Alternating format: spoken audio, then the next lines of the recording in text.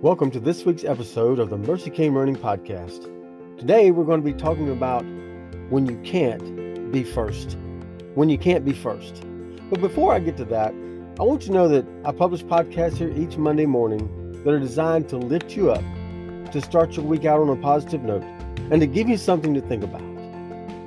Now, we all love being first, don't we? In most things, most everything. I love being first. I love when I can say that I've come out on top on something. I love when somebody can say, hey, you were number one, or what you did was the best thing that could have been done. I love that. I strive for that.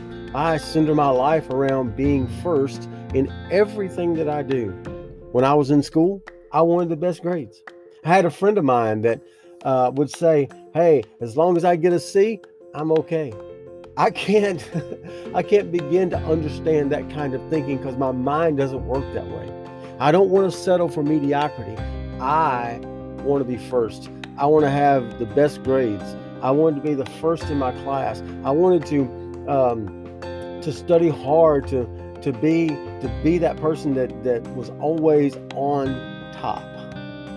In sports, I always wanted to do the best that I could. I wanted to be on teams that won. It wasn't always the case, but I wanted to. And when we won, we celebrated. When we won, we thought we had accomplished something. And when we were in first place, we felt like, man, things couldn't get any better. I like to be first. I like to be the best person on the team. I like to be that guy that everybody turns to and says, hey, we need a hit right here, or we need a goal, or hey, do this and let's be number one today. I love being first at work. I love making sure that our restaurant is the best possible, that we're beating the competition, that we're also beating the people in our market that are in the same business that we are. I want us to be first. I want to find areas of opportunity that can make us better on a daily basis, because those small changes make a big difference in our lives. It makes a big difference in the things that we do, and it helps us to propel us to be first in everything that we do. I'm an avid runner, so I want to be first, and I know that the older I get, I won't be first overall. I'll probably never be first overall, but I can be first in my age group.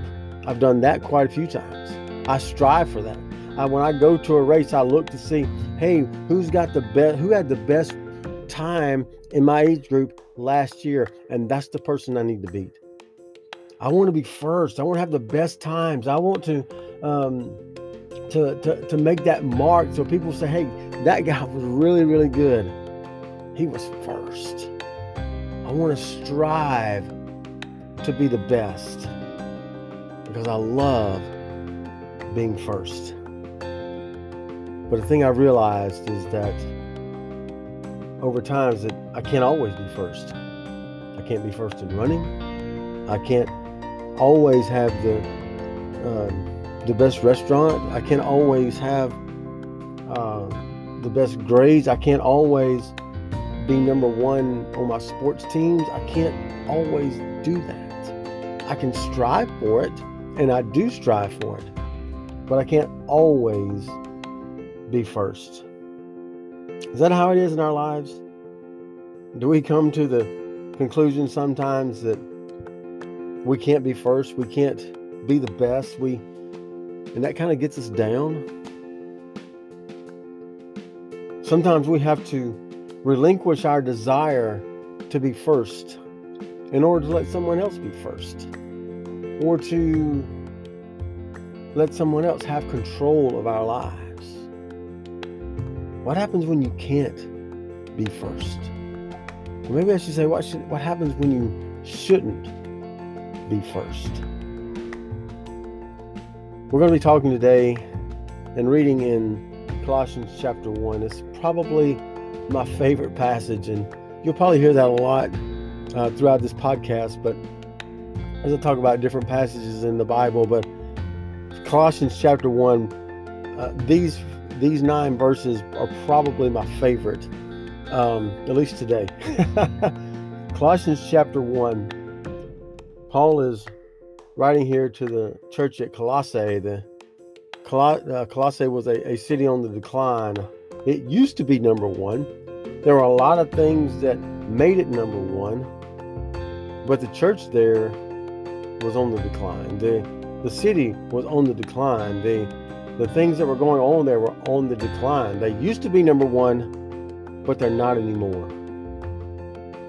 So Paul writes them this letter to encourage them, which I'm hoping my words to you today will be an encouragement. But Paul wrote this letter to be an encouragement to them, because the Colossians, more than anything else, they needed a win. Have you ever been there? Life has got you down. Seems like nothing can go your way. Maybe the day has just started off terribly, and you need something that you can hold on to be a win. That was the church at Colossae. They needed a win, and they needed a win badly. And so Paul writes them this letter, and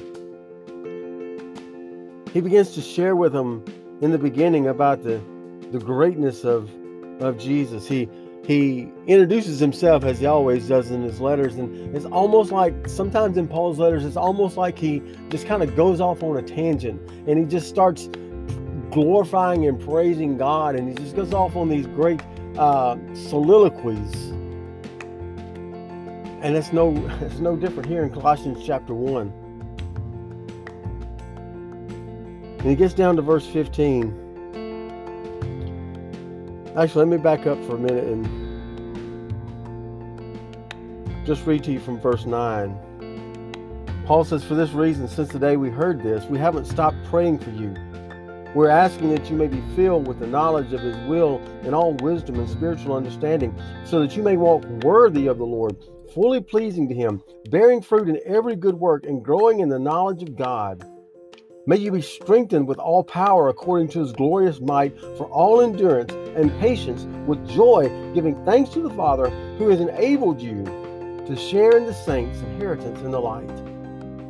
He has rescued us from the domain of darkness and transferred us into the kingdom of the Son he loves. In him we have redemption, the forgiveness of sins." And then he just goes into this great oratory of who Jesus is and the preeminence of Jesus in our lives. And he says he is the image of the invisible God. That word image is the Greek word icon. And you all know what icons are, right? They're the things that are on our computer screens. There's those little things that we click to open programs, and they're those things that are used to resemble something else. The icon resembles and is used to open up the program. Well, for Jesus, he is the icon of God. He is the image, the very exact representation of the image of God. He is the icon of God. He is the image, Paul says, of the invisible God. Now, when we think about invisibility, we think about things that can't be seen. We think of things that are unknowable. We think of things that are not really tangible, I think you might say. They're not tangible. Things that are invisible, they're not tangible. We can't hold them with our hands. We can't hold them. We can't see them with our eyes. And so they're not really real, right? But what Paul is saying here, the word invisible literally means unseen. It literally means unseen. God is real. He is there, but we can't see him with our mortal eyes, with our physical eyes. We can't see him, but we can know him. We can't see God the Father. And so Paul tells us here that Jesus, he is the image, he is the icon of the God that we cannot see.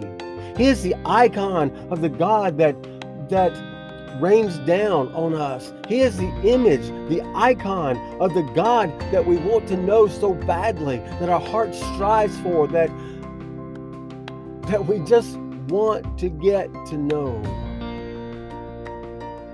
Paul says he is the image of the invisible God. He is the image of the God that we cannot see. I remember over in John 14, Jesus is giving this great this great oratory about who he is. And then towards the middle of that passage, Philip speaks up and he says, Jesus is talking about the Father. And Philip says, well, just show us the Father. Just show us the Father and it'll be enough. Philip understood he could not see God with his physical eyes. Or at least he thought he couldn't. What did Jesus say? In John 14:8, he said, Philip, if you've seen me, you've seen the Father. Jesus is the icon, the very image of the God that we cannot see. God's not invisible. He's not a big blob out there floating around in space. God the Father is a person.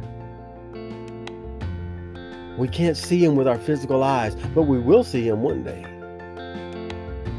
And Jesus is the image, the very icon of God.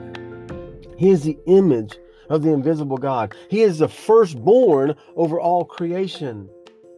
For everything was created by him.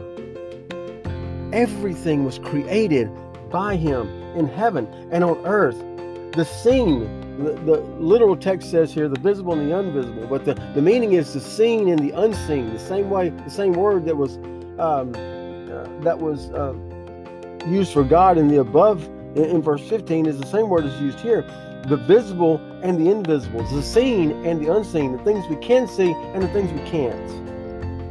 Whether thrones or dominions or rulers or authorities, all things have been created through him and for him. He is before all things, and by him all things hold together. He is also the head of the body, the church. He is the beginning, the firstborn from the dead, so that he might come to have first place in everything. Did you hear what he said there? He is all of these things so that he might have first place in everything. You see, there are some areas of our lives that we can't be first. There are some areas of our lives where we have to give up control. There are some areas of our lives where we have to say, you know what? I can't handle that. I can't handle that on my own. I need help. I need to, one of the greatest strengths of a person is realizing when you need help. And guys, we need help. And we find that help in Jesus. And Paul says here that he is to have first place in everything. He is to have first place in our lives. He's telling the church at Colossae, look to Jesus. I know things around you look bad. I know your city's on the decline. I know that it seems like the world is just crashing in around you. Do you think that way today? You look around you and say, you know what? I just don't recognize the world or the country or the place that I live. I just don't recognize it anymore. You're in good company, because Colossians felt that way too. And Paul says, look to Jesus. He is the icon of God. He is the very image, the very representation of the God that we can know.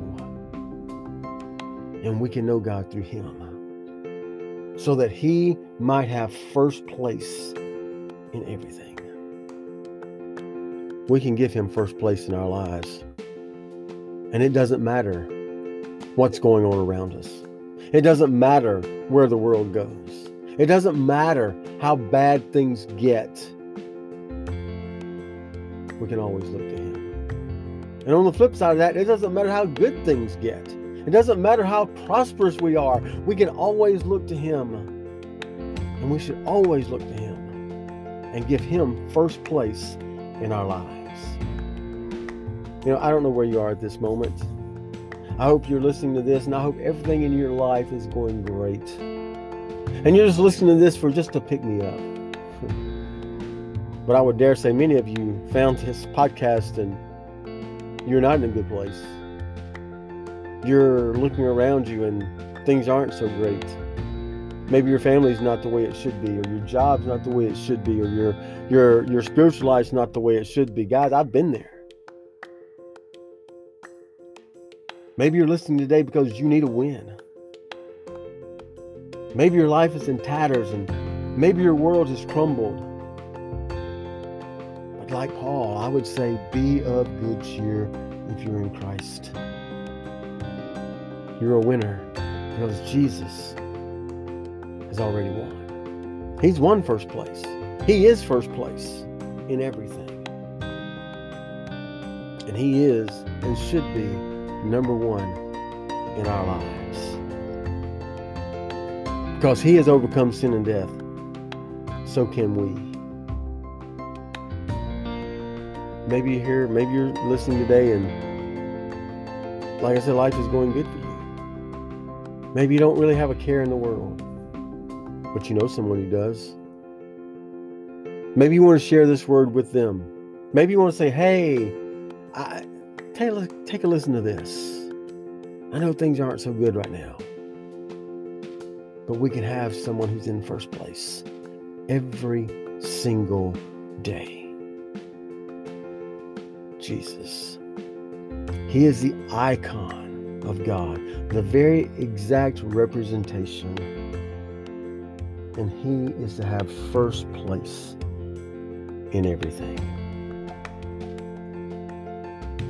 I don't know where you are today, but I hope that as you hear this, it's been a blessing to you. I hope it's been something that you can take through your week and that you can just apply it and you can say, you know what? I don't care what goes on around me.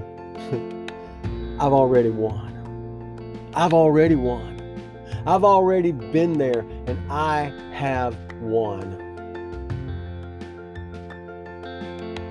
I hope you can put your faith and your trust in Him today. Thank you for joining me today on the Mercy Came Running podcast. It's a joy to have you here. Don't forget, we publish these every Monday to give you encouragement, to give you something to build your week on, and to give you something that you can share with others to help them along every day. Don't forget to join us next week. And we'll continue our thoughts about Jesus. We'll continue our thoughts about how He can be first place in our lives and how we can win in life. And as I leave you today, I want you to remember this. Keep looking up. There's a great adventure ahead of you. We'll see you next week.